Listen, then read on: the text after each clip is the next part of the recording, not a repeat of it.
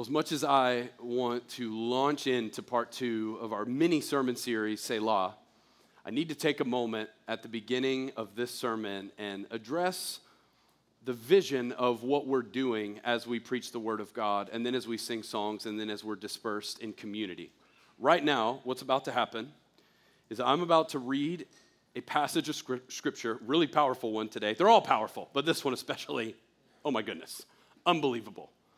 And what we believe is happening in real time, human beings are catching a vision of the reason why they were created. People who already believe in Jesus are making adjustments to their lives, to their plans. They're being convicted of sin in real time. The Holy Spirit is also reminding them that they belong to God. People who don't believe in Jesus are discovering, maybe even for the very first time, oh, this is what it truly means to be a Christian, and this is what Jesus has to offer that nobody else has to offer me. All of that's happening every time we preach. But here's what else is happening, and kind of the bad news I want to begin this sermon with. The third thing that's happening in this room is there are people who are here to check the box that they attended church, who have no intention of ever applying anything that is said from this stage to their lives. They are here because they want to consider themselves to be a Christian without ever demonstrating the life change that comes from that. Now, those three realities will always be present where the Word of God is preached. And really, no matter how many times I talk about hell, I talk about sin, I talk about the truth of the Scriptures, some keep coming back. But when it seems like that group of people are starting to affect the culture of who we are becoming on Sundays, as your leader, I have to say something. And it's gotten back to me that in the last couple of months, our church has experienced a slippery slope of a lot of people deciding to leave our gatherings before the last song of worship is sung. And when I say a lot, I mean more than we had lunch reservations and Miles went long again. Here's a good plan. I always go long. Make the reservation later. But our team was coming back to me and going, hey, it's not just like the prayer team trying to get to the back and be in position to pray, and it's not just like parking team trying to get where they're going. It's like people who want to beat the traffic out of the parking lot. They're dipping out, take communion, and leaving while the final worship song is on. And what it made me realize, and our whole team thought that was so ironic, and if you've been coming to ACC for a while, you're going, no way. Because a couple of years ago, I used to say all the time, I left a church in metro Atlanta, Georgia, where hundreds of people did that, where the pastor was praying at the end of his sermon, and there was hundreds of people who got up and went to their car and left to beat the lunch rush to Jason's Deli, I used to say, because we don't have a Jason's Deli, and I really want one. But when I moved here, I said, and it's been a while since I said it, I said, if we ever become that, let's just close the doors. Let's just forget about it, because we are not here to check the box of lukewarm cultural Christianity. We're either here for two reasons, because we're Christians who want to be changed in light of the Word of God, or we don't believe in Jesus yet and we want to learn more. Those two groups, you're going to love being here. You're going to feel so welcome. You're going to feel like this moment was designed for you to have an encounter with God. But if you're in group number 3, I want to humbly ask you, like, God is changing lives in real time. We have to be more sensitive to that than your lunch plans. And if you are here to just check the box, I'm not saying if you've left in the last couple of weeks, that's why you're here. I just see a relationship between the two. But I think you should ask the question whether or not this is really where you want to be. Because there's going to be things Sunday after Sunday after Sunday that are going to fly in the face of that type of Christianity. I say this in front of us today because I want to preserve the culture that has made us so special. And sometimes that's easier with 300 people rather than 3,000. It's tough to keep everybody informed on, hey, this is why what we do, and this is what this moment is all about. And so if you're in this room, we're asking you that you stay tuned in. You know our gatherings lately have gone a little bit longer, and I do semi-apologize for that. And then even as I make this announcement right now, some of you are like, no, the one Sunday I have to pee, he makes this announcement. Like, no shame. If you got to get up during this next one, no shame if the one time. Some of you are looking at your spouse, the one time we have plans to go. Like, it's not, don't make this legalism. This is a general statement about the culture of our church. And if you're watching online and you're like, oh, he doesn't even see me, so I can just dip out. Y'all go ahead and look at somebody next to you right now and tell them, I see you. I see you. I just want to make sure somebody's there. And the cool thing is if you leave early today, everyone in Overflow who's outside right here will see you. And we'll be like, I could have had your seat. Wow, that's amazing. I love this church, and I don't want us to lose what is so special about what God has created here. And so please receive that from a posture of humility, not from a smart aleck who wants to have his way. Like, as much flesh might have been in that, I promise it is just because I feel like the Spirit is guiding something so significant here, and I want to steward it well. We're doing a mini-series called Selah. Can somebody say Selah? Selah is a Hebrew word. It appears over 70 times in the Old Testament, and the closest definition that we can get, scholars debate this, is that it means an intentional pause for reflection. It pops up in the Psalms where you're reading these poems or these songs of the people of God, and you're supposed to see it and go, oh, I can't just continue on. There's an interlude where I need to stop and reflect. It's become synonymous in the Christian life with rest. But this series is different. We're not just talking about slowing down to reflect and take a break. We're talking about how God created rhythms of urgency and recovery for our good and for His glory. So often when we talk about rest in the church, it's like, hey, we're all overcommitted and overwhelmed, and we need to slow down. We need to rest. We need to take a vacation. We need to spend time alone with God. We need to breathe. We need to do yoga, even though that's like from an Eastern practice, like we need to do Christian yoga, and we need to do all this. We need to do all this stuff to get our minds and bodies and our souls healthy. And I think all of that's good. But for high capacity people like myself, sometimes we hear that and we go, is there a way to do both? Yes, God created the world in 6 days and rested on one. There's a rhythm to this that's, hey, you are supposed to have high energy and be using all of your mind's abilities in some instances in your life, but you need to know that the ability to sustain over time in a healthy way involves ebbs and flows. It involves this word called rhythm. And so we're trying to develop healthy rhythms in our lives to where we go back in the presence of God and then we re-engage with the world just like our rabbi Jesus did with his life. Here was the powerful revelation of last week. If you missed last week, you got to check it out. But the powerful revelation from Isaiah chapter 30 was this. You cannot continue to use the state of your schedule or the state of your circumstances as an excuse for the state of your soul. Just like Israel can't point at the threat of someone attacking them and say, well, that's why we ran to Egypt to get help instead of you, God, because we felt very real pressure. God's message is in quietness and in trust is your strength, but you were unwilling.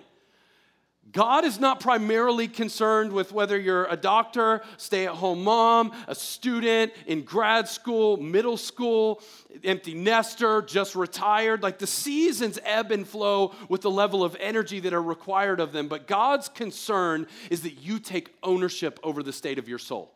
And too many of us have hidden, including me, for too long beneath the pressure of our schedules and said, that's why I can't get control of my rhythms. That's why I won't spend enough time alone with God. That's why I won't take a rest. And I'm telling you, last week was convicting, but it was good to hear. God's not having any of that. God's going, you're going to take ownership of your soul and get healthy, or you're just going to continue on this endless spin cycle of crazy. And so with part 2, I want to drill down a little deeper. And I want to talk about overactivity. I want to talk about busyness. I want to talk about being overwhelmed. But instead of just addressing behaviors that need to be shifted, I want to drill down on the deeper issue. So if you need a title of this sermon, very creative, it's called The Deeper Issue. And I want to talk about the deeper issue to struggling with exhaustion than just having too much to do. If you're a believer in Jesus, every sin struggle that you have, living in a sinful body but being transformed by the Holy Spirit over time, every sin struggle you have has something deeper than a behavioral problem. And too often what we will do is we'll just address the surface level, oh, here's what I keep doing wrong, and here's what keeps going wrong. Here's how I keep disobeying God with my actions. And the problem with just addressing those practical things that we're doing to walk away from God is that is called Old Testament law keeping that looks exactly similar to the Pharisees who Jesus came to oppose with a heart level transformation by the power of the Holy Spirit. See, being mindful of your behaviors that are against God or disobeying God, that's certainly something that you need to be aware of, but there's something deeper to every struggle that you have with sin, and it happens at the level of our desires. God is not primarily concerned with transforming your behavior. He's primarily concerned with transforming your longings, your wants, your desires. Because it is those longings and desires within us that produce the behaviors. So if all you're dealing with is behavior modification, you're just dealing with the fruit. And until you change the root, the product, the fruit of your life is not truly going to change. And so here's the question we're going to ask today. Would it be the most helpful for me today to give you tips on how to rest better and have better rhythms to your life? Or would it be more beneficial to talk about the heart-level desire for why you keep overexhausting yourself? For why you keep overcommitting yourself? For why you keep exposing yourself to way too much? And I'll tell you this, it would be so easy for me to do a message that you would think is super helpful about the practical things. In fact, later on this summer, we're going to do that because I do think we need to practically learn how to spend time alone with God and rest and put in all kind of different priorities to our schedules. That's powerful. That's good. But I think drilling down to the deeper issue, you discover that it's not really about transforming your schedule as much as it's discovering, why do I keep doing this to myself? So instead of spending half the sermon having you wonder, what is it beneath my exhaustion? What is it beneath me being overcommitted? Why do I keep doing this to myself? I'm just going to tell you from the beginning. I believe the deeper issue when we talk about rest is our nonstop longing for approval and worth and value.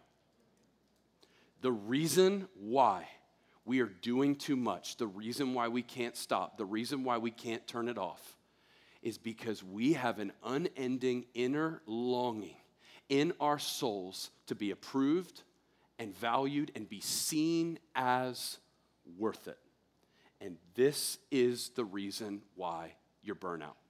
This is the reason why you won't take ownership of your schedule. This is the thing that you've got to uproot if you truly want to see your life change. And I talked about it last week. I talked about how taking a sabbatical this summer is clarifying for me. It's a little bit convicting and illuminating because I'm realizing, like, am I going to miss preaching because I love doing it, or am I going to miss preaching because I like the after effect of the things that it does on the inside of my spirit? And when I don't have that, maybe that's what's guiding so much of my behavior to exhaust myself and not necessarily the actual thing in and of itself. Think about other things that people serve to overextend themselves. Think about money. No one gives their life to accumulating money just because they love stuff. Nobody ends up neglecting their family and just, I'm going to spend all my time on accumulating more stuff because I think the stuff is amazing. People do that because it has comparative value attached to it. Your stuff wouldn't even be enjoyable unless you had someone else's stuff that's less than yours to make you enjoy it. It's all the comparative value that makes me go, I want more of that, so I feel like more than them. And that ascribed value that I've put on that thing will become the reason why I serve it. And you know it's interesting? You can do it under the umbrella of providing for your family. You can do it under the umbrella of working as unto the Lord. But at the end of the day, there's a part of your identity beneath all of it that's being propped up by having more than blank. Or there's a part of you that's destroyed by having less than blank. But either way, the idol exists at the level of worth, approval, and value. Achievement's the same way. Any Enneagram 3s in the room? Oh, of course you are. 9 a.m. You're like, first. Check. My wife's an Enneagram 3. And by the way, when I mention the Enneagram, that is not me signing off on all the origins of the Enneagram and inviting an email for, did you know that this so-and-so said this about the Enneagram?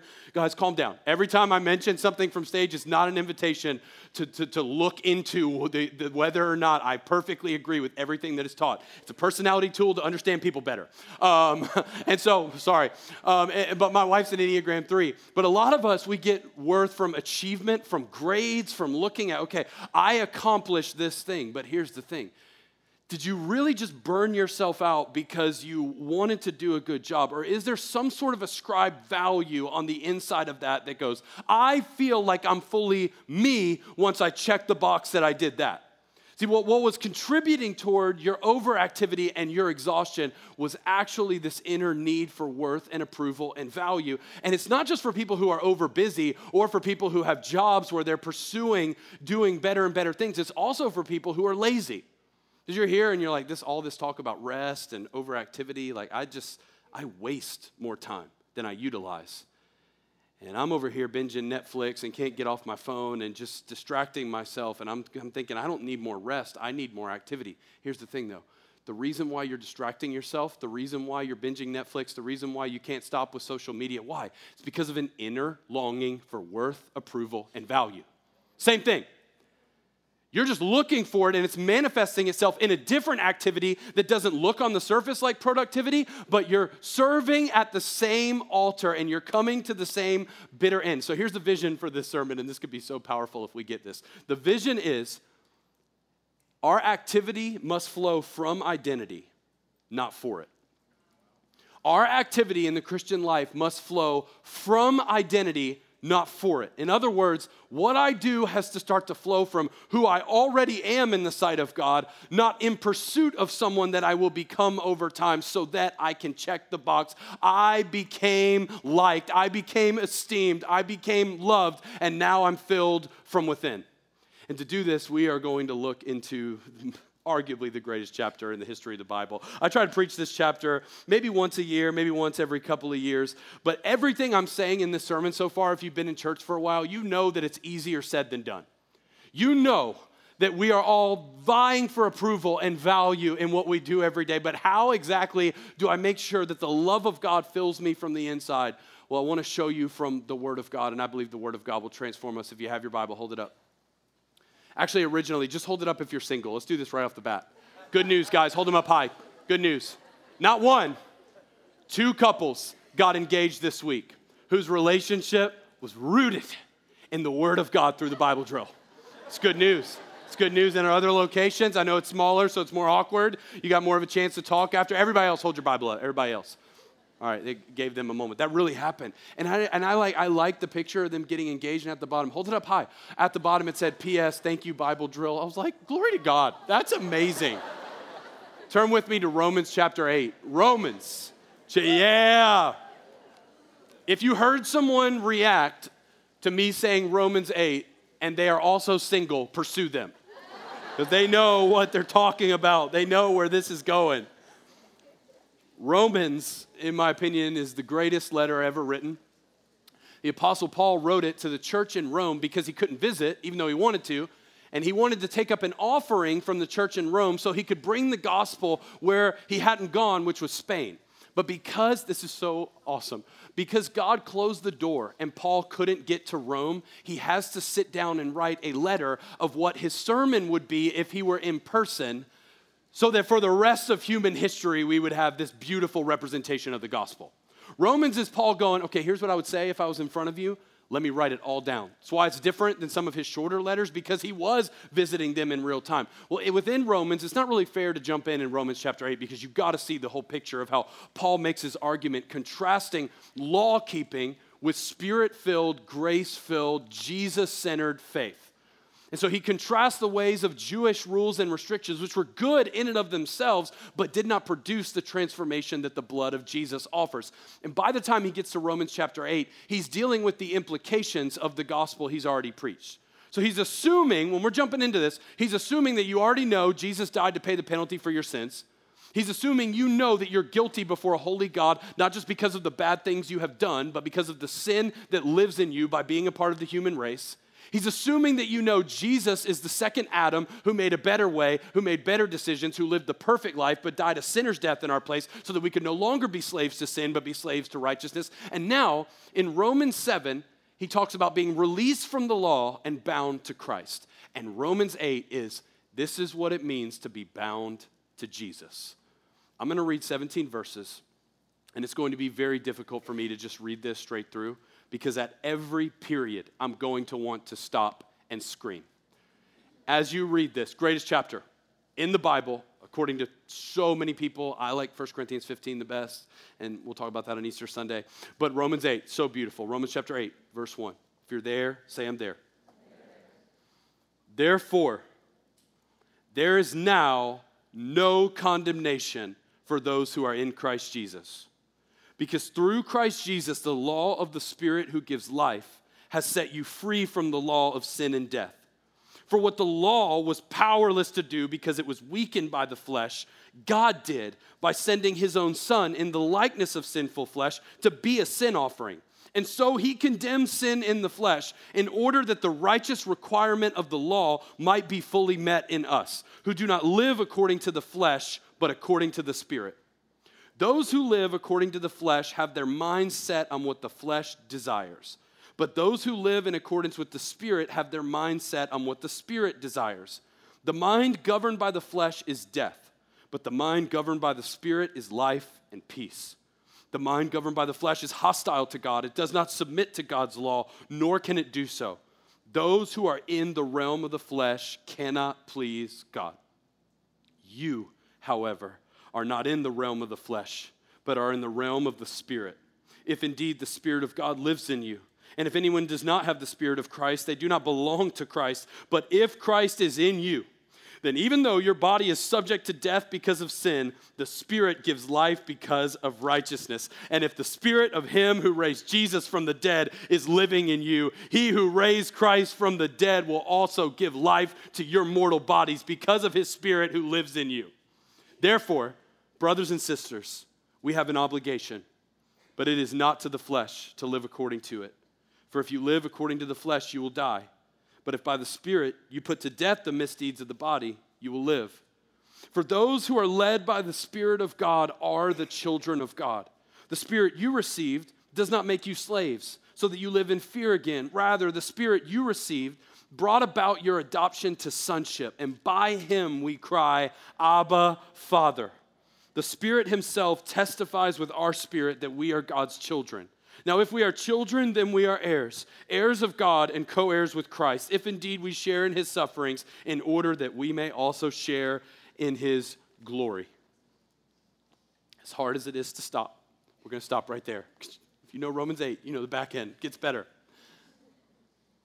What Paul is doing in Romans chapter 8 is listing the implications of the Spirit-filled life.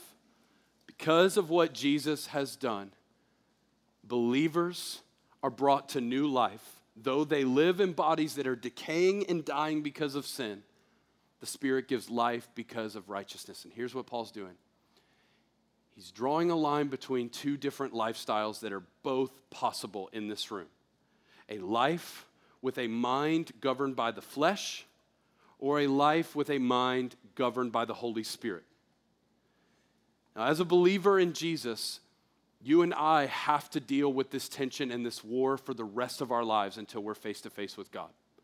That we have desires in us that are drawing us away from God, and desires in us by the power of the Holy Spirit that are drawing us near to God. It's why life is so complicated. It's why when you wake up in the morning as a Christian, you go, I feel like I'm in a battle right now. It's because you are.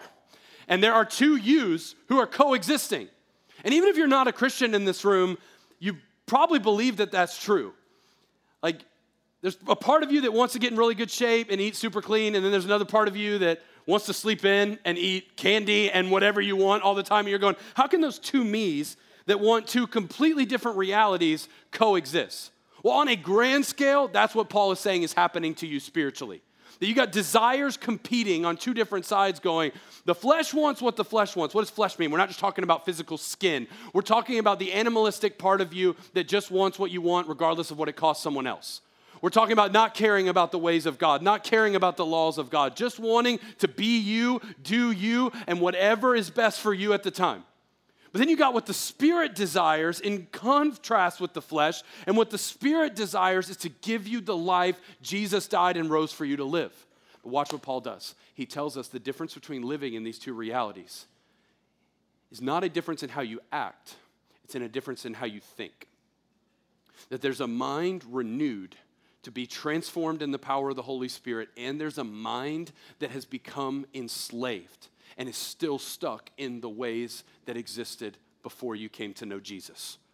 And so the question today is, how do I make sure my mind is governed by the power of the Holy Spirit? What Paul is saying is that the Holy Spirit breathing life into your soul is dependent on whether or not the Holy Spirit has authority over your mind. It's a battle of authority. Who's ruling you? Is there a part of your mind that just goes, I want what I want today. I want to pursue what I want to pursue today. Or, and by the way, that's who you'll be if you just default. That's who you'll be if you just wake up in the morning and go, I hope I walk in the Holy Spirit today, but I'm going to take no steps practically to make sure I actually get in that frame of mind and that way of thinking. But the pattern shifts when you consciously go, I've got to put on the mind of Christ, and I've got to put to death who I used to be and let the mind of Christ govern me. And what is the difference between the two? Desires. That on a deep level, the Spirit doesn't conflict with the flesh on the basis of what you do. It's on the basis of what you long for. That's why the greatest transformation that can happen to a Christian in this room, which is what we really want, is for you to desire God more than you desire sin. I always try to talk to new believers about their struggle to pursue doing righteous deeds coming from a place that goes, what God is truly after is not just that you would do the right thing, but that you would want to. And that on a deep level, the Holy Spirit would start to govern your life more than who you used to be. And it is this battle, it is this conflict that comes to a head in the question of whether or not you and I are living for the approval of man or from the approval of God. That at a heart level, is your mind governed by the power of the Holy Spirit, or is your mind governed by the flesh? And this is what is so beautiful about Romans chapter 8. Romans 8 is Paul going, if you are in Christ, and giving you specific markers to know whether or not you're in Christ, if you are in Christ, you make the switch by believing it's already happened, not by pursuing it and making it happen. This is so deep. The Christian life really ultimately comes down to agreeing with God that he's done it all, and walking by faith, not by sight, that is actually the case. Romans 8 is not a roadmap to a transformed life. It is a reminder that you've already been transformed, so believe it and walk in it. It's identity before it's activity. And to do that, Paul establishes two of the greatest metaphors he could possibly give us to show us how much we belong to God. He starts in the courtroom, and he ends in the family room. And all I want to do today is encourage you, if you are in Christ, in the realities that exist for you when you leave this space. But I don't want to do that and just have a comfortable message about being approved by God, and let's all get full of the love of God and leave here believing it, without actually inviting you to read Romans chapter 8 and ask yourself the question that Paul asks. Whether or not you are in Christ is dependent on whether or not the Holy Spirit lives on the inside of you. And there's a test in Romans 8 to ask yourself. Is that true of you? It's that little verse that says, the Spirit himself testifies with our spirit that we are God's children. If you are here today and you're going, I don't know if the Holy Spirit lives on the inside of me. Here's a good test. Is there a voice inside of you preaching to who you really are when you walk in ways that are contrary to the ways of God? You're a child of God. See, the test of the Holy Spirit is not a test of what spiritual gifts have been manifested through your life. It's a test of whether or not you are ruled by a voice that has been gifted to you. And those who do not have the Holy Spirit are able to continue in sin and totally shut off the voice of God. Here's why: because the Holy Spirit doesn't rule them from within. So today, I want you to ask the question, is everything Miles is preaching true about me? Do I actually believe it? But the test is not, have I prayed the right prayer at Vacation Bible School? Did I get baptized at the right time? Did I really mean it when I said this? No, the test isn't about anything that you did. It's about, is there a power living on the inside of you, reminding you of who you really are? Is there a part of you when you persist in sin that goes, this is not you. You cannot stay on this road. You have to turn. Is there a part of you when you start to shun the ways of God that goes, this is so dark and this is so miserable and I just want to come back? Not repenting like Esau, who cried because he lost the blessing of God. That's not true repentance. But the repentance of a broken man or woman who goes, even if everything in me wants to walk away from God because of sin, I know I won't, because he's better. Jesus has won my heart, he has won my mind, and he has won my life. That's a Christian, not someone who reflects back and goes, did I say it right? Did I get it right? No. Does the Holy Spirit live on the inside of you? You are in Christ. And if you are, I want to preach some promises from God to you about how much God approves of you. Let's start in the courtroom. Go back to the beginning, Romans chapter 8, verse 1. Therefore, there is now no condemnation for those who are in Christ Jesus. If you haven't memorized it, highlighted it, underlined it, start it, every way you possibly can, mark down Romans chapter 8, verse 1 in your mind forever. Because one of the primary lies of the enemy as it relates to your sin in a lifestyle that's being transformed over time is that God still has judgment out for you. And Paul says, here's the culmination of what Jesus has done. There is now, therefore, no condemnation. That word condemnation, it's a courtroom word. It means to judge down and cast away. And the Bible says if you're in Christ Jesus, there's not even an inkling of that in God's heart and mind. There is now, wasn't the case before, because of Jesus, there is now, therefore, no condemnation for those who are in Christ Jesus. Why? Because through Christ Jesus, the law of the Spirit who gives life has set you free from the law of sin and death. What's the law of sin and death? It's the law that says you got to get yourself right to be good enough for God. It's the law that says this, earn your approval before God. And Jesus replaces earning your approval with giving it away on the basis of his blood and his identity in the sight of his Father.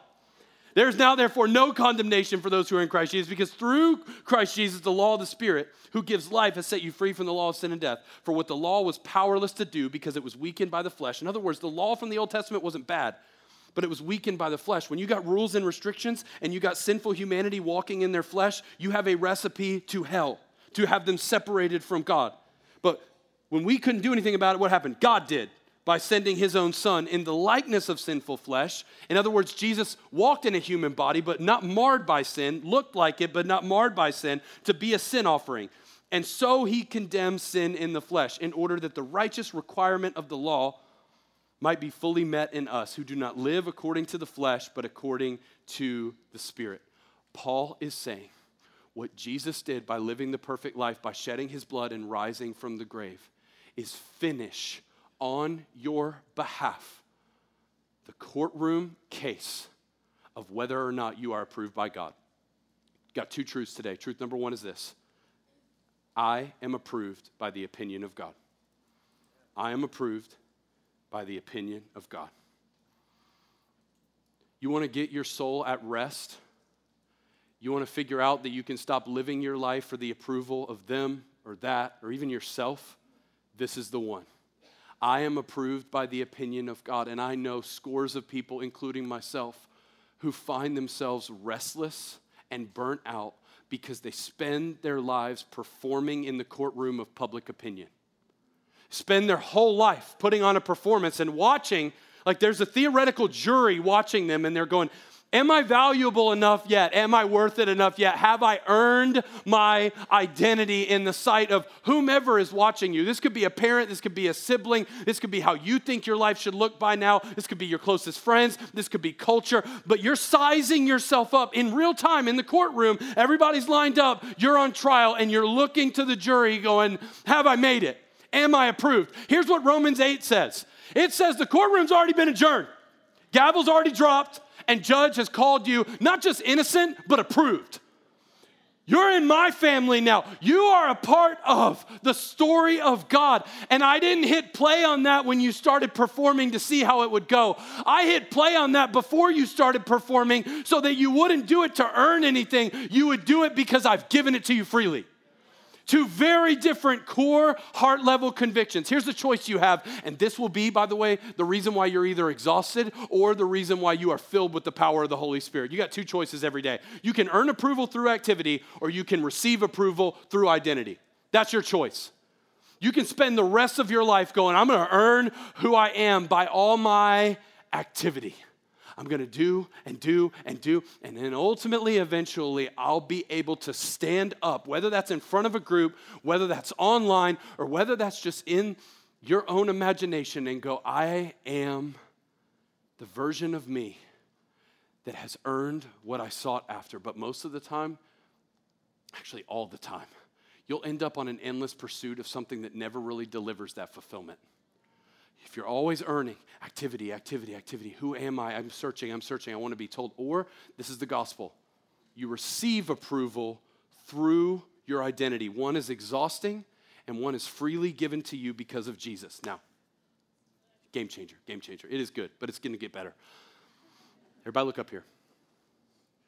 We are in church, and even in my own life experiences, I believe we are preaching this one wrong. We talk about the approval of God like it makes up for the rejection of man.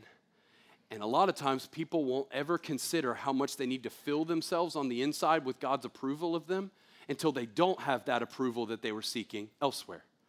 So we talk about the baptism of Jesus. Isn't it interesting that God names his approval for Jesus as his son before his ministry, not after? Because everything Jesus did came from the overflow of being God's child, not to earn his place as God's child. But we tell people that, and that's a good message.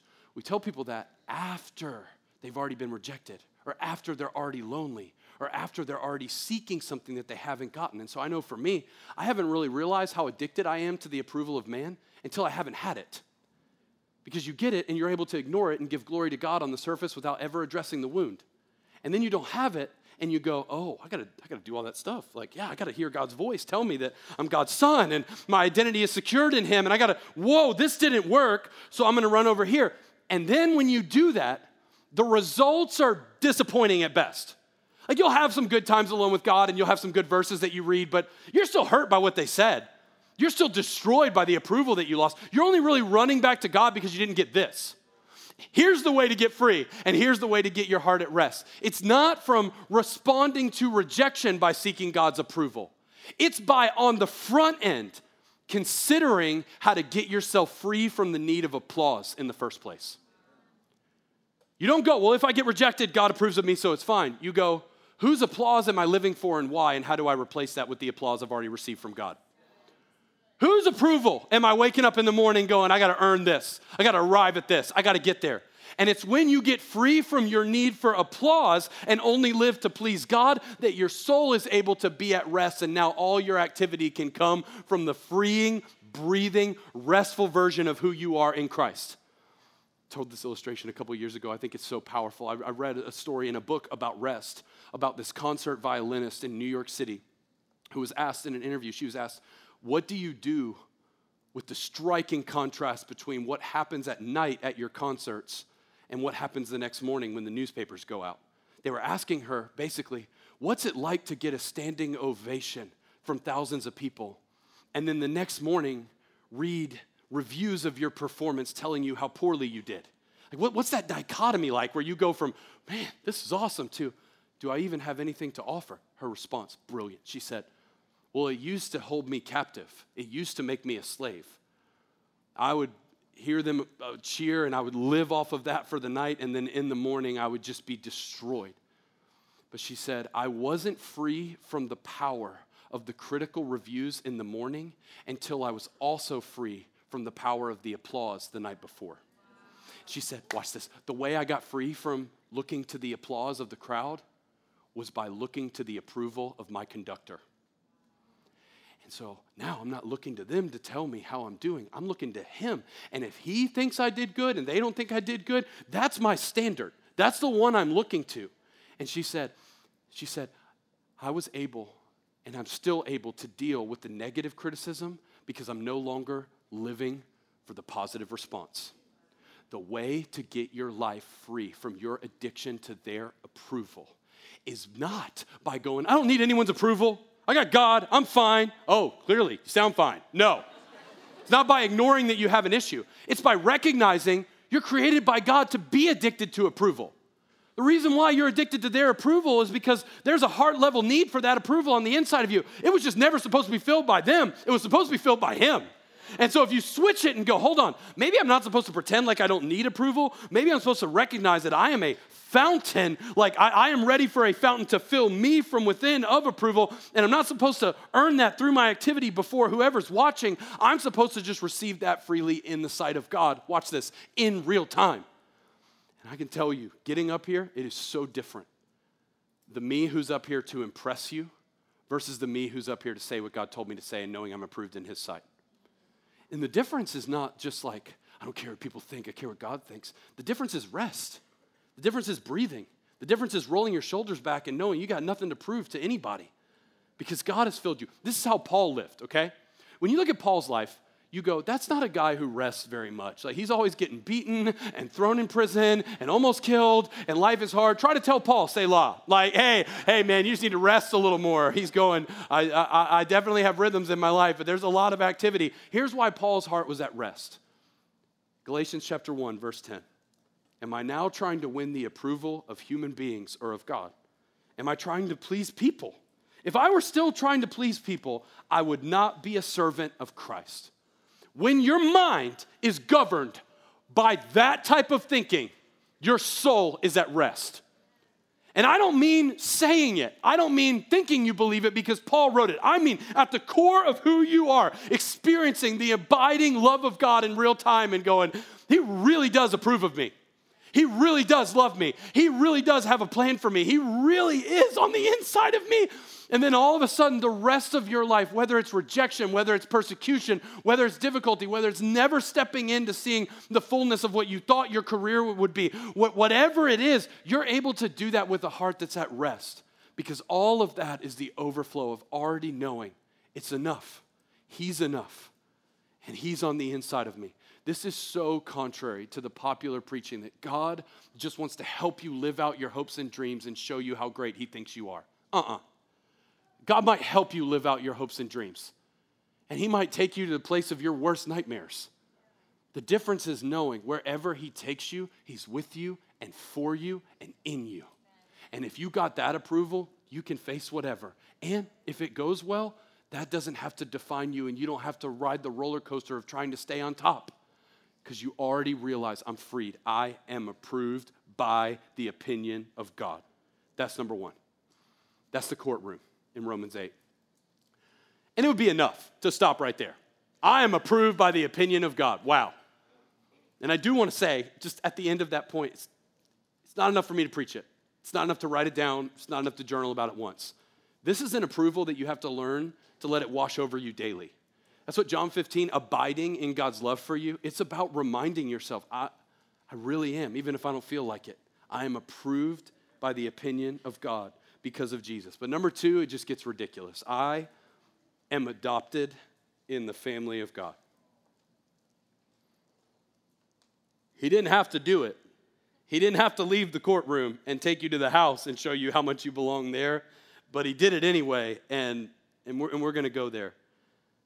One of the most powerful breakthroughs I'm experiencing in my life personally right now is as soon as I start a time of prayer or a time of worship, I'm starting to convince myself in my head that somewhere I'm believing a lie about the goodness of God that needs to be rooted out. And so I've started to even start my prayer, dear God, what rushes to my head? All the disappointments, all the frustrations, all the things that I want to turn over to him, all the things that I wish I would have done differently, all that. And I'm going, hold on. Who are you talking to? You're supposed to start your prayer. Our Father. Whoa, hold on. You're talking to someone who isn't thinking about you the way you assume he's thinking about you. You're talking to someone who wants you to talk to him more than you want to talk to him. You're talking to someone who wants to answer your prayers more than you want to pray them. You're talking to a Father who has lavished love on you to not just rescue you from sin and not just approve of you and give you validation, but to welcome you into his family and call you son, call you daughter, regardless of what your identity was before. That's what it means to be adopted. Look at these words, Romans 8. For those who are led by the Spirit of God, verse 14, are the children of God. The Spirit you received does not make you slaves, so that you live in fear again. Rather, the Spirit you received brought about your adoption to sonship. Next time you go to pray, and you're going, I want to pray in the Spirit, not in the flesh, you need to recite this verse. Spirit you received does not make you slaves, so that you live in fear again. Is there anything you're afraid of going into the presence of God? Is there anything taking you captive, making you feel like I don't belong here and I don't have anything to say? Okay, hold on. I need to remember I don't live in fear again. Rather, the Spirit I received brought about my adoption to sonship. By him we cry, Abba, Father. The Spirit himself testifies with our spirit that we are God's children. Now, if we are children, then we are heirs. Heirs of God and co-heirs with Christ, if indeed we share in his sufferings in order that we may also share in his glory. I mean, this is ridiculous. Not just approved in the courtroom of public opinion, no, approved in the courtroom of God. But now, not just adopted into a new family, adopted into the family of God, called child, and it's like Paul can't stop. He's like, oh yeah, if we're children, then we're heirs. Because if I'm his son, then I also become the person who inherits everything he owns, which is what? Everything! This is a ridiculous lavishing of blessing and life and fruitfulness. And notice it says at the end, if indeed we share in his suffering. So it's not as if everything's just going to be easy and fun. But it's as if Paul is going, if the Holy Spirit lives on the inside of you, this could not be more secure. You are in the family of God. God is your Father. And so here's what I want to teach us to do. I want to teach us, can we get full on the front end? Can we stop waiting so the applause dies down to run to God for the approval and stop needing the applause in the first place? I'm approved. I'm adopted by God. So not only do I want you to abide in God's love for you, I want you to freely invite it to fill you and rush over you and let it replace every lie you have come to believe up until now. A couple weeks ago, I saw this in real time. We were a couple weeks before Mercy Jane was born. We were going to bed one night. Courtney had already gone to bed. And I stayed up finishing watching a basketball game or something. So I went to bed, and this is way later for me to go to bed. It was like 9:40. And which Courtney and I, when you have kids, nobody tells you this. If we get to double digits on the clock, it is like, whoa, party, 10 p.m. This is amazing. So being up till 9:40, and it's relevant to the story, I promise. I was like, all right, I got to go to bed. And so I'm walking around our bedrooms on the bottom floor. Girls are upstairs. And I hear the door to Aniston and Elliot's room open, which that should never happen in the middle of the night. And honestly, it has never happened before. Courtney is so brilliant. She gives them this light that tells them when they can come out of their room. And so they literally won't get out of their bed or come out of their room unless their light's blue. Just brilliant parenting. It's like, I will not move. Some of the parents in the room are like, is it really that easy? Yes! Just got to think about it. So I hear a door open, and I'm like, that should not be happening. Maybe she's got to go to the bathroom, and she has the freedom to do that, but that's very rare. And so I look up the stairs, and at our house, our stairs are pretty steep, and I just see Aniston kind of wandering from wall to wall, but getting closer to the edge of the stairs, and I realize she is sleepwalking. 100% doesn't know where she is and doesn't know what's happening. And so I walk to the top of the steps a little bit like, what? I've never seen her like this. And I kid you not, at the exact moment that she would have taken a step to plunge down the stairs and either experience massive amounts of harm or even worse, at the exact moment she's at the edge, all I do, catch her, pick her up, hold her, put her back to bed. Next morning, I talked to her about this moment. I'm like, do you remember last night when I put you back to bed? She has no idea what I'm talking about. Now, side note, we've already done all the locking the door from the outside, and it's never going to happen again. But the next morning, we had a staff meeting where we were praying, and we were about to bow our heads to pray. And I was like, hold on. Every time we pray, I think there's a hesitation in our spirit to actually believe the truth about what God thinks about us. I told them this story, and I said, I just happen to be awake. That did not have to be the way that narrative went down, but literally, she's sleepwalking, doesn't know where she is, and ends up right back where she belongs on no effort of her own. In fact, if it were left up to her, so much damage would have happened to her, and it wouldn't even have been her fault. And I'm telling you, as a dad, I'm just standing there going, how many times in my life have I been wandering into something that I don't even realize the consequences of? How many times have I been about to barrel roll over an edge of ultimately destroying my life? And how many times has my Heavenly Father been there? Oh no, He doesn't go to sleep at 9:40. He never slumbers. His eyes are always on the righteous. And if Christ is in you, you are included in that phrase, the righteous. And I just think in this moment, if we can remember in our story how often our Heavenly Father has been there to catch us. And how often He's gone, you don't even know what I'm protecting you from. You don't even know all the ways I've been looking after you. But as my child, it is my honor to look after you like this. When we take communion today, I want you to rid your heart and mind of every lie you are tempted to believe about your Heavenly Father. I want you to know His heart is good, it is kind, and because of Jesus, you can draw near to Him. If you're here today and you're going, I can't do that, I've never said yes to God, this is your moment to do that. But one last encouragement from 1 John chapter 3. This is what John wrote. He said, this is how we know that we belong to the truth and how we set our hearts at rest in his presence. If our hearts condemn us, we know that God is greater than our hearts and he knows everything. How do I get my heart at rest?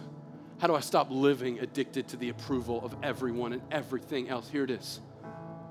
If our hearts condemn us, we know that God is greater than our hearts and he knows everything. This is the ultimate verse to remind you when your heart is tempted to go, this isn't you. You don't belong. God's even greater than those emotions and those thoughts. So set your heart at rest with your God who has sent Jesus on your behalf. You can get your communion sets out now at all of our locations. Please go ahead and do that. If you didn't get one, just raise your hand. You can raise your hand outside, any location. We'll bring them all the way around. Every week we've been taking communion lately as just a reminder of the body and the blood of Jesus, that the night before he died, he invited believers to partake in communion or the Lord's Supper as a reminder that he did for us what we could never do to ourselves. Couple on the back row back there. And keep holding your hand up at any of our locations if you don't have one. I think this could be a powerful time. All I want you to do as you take communion, other than husbands praying over wives, like I always recommend you do, I just want you to recite those two things over you again and again as you remember the cross. I am approved by the opinion of God, and I am adopted into the family of God. Let's just enjoy our sonship. And let's take a second to get our hearts at rest. You can go into that time right now. The band will be up here in just 1 second to finish up. But let's enjoy this time in the presence of God.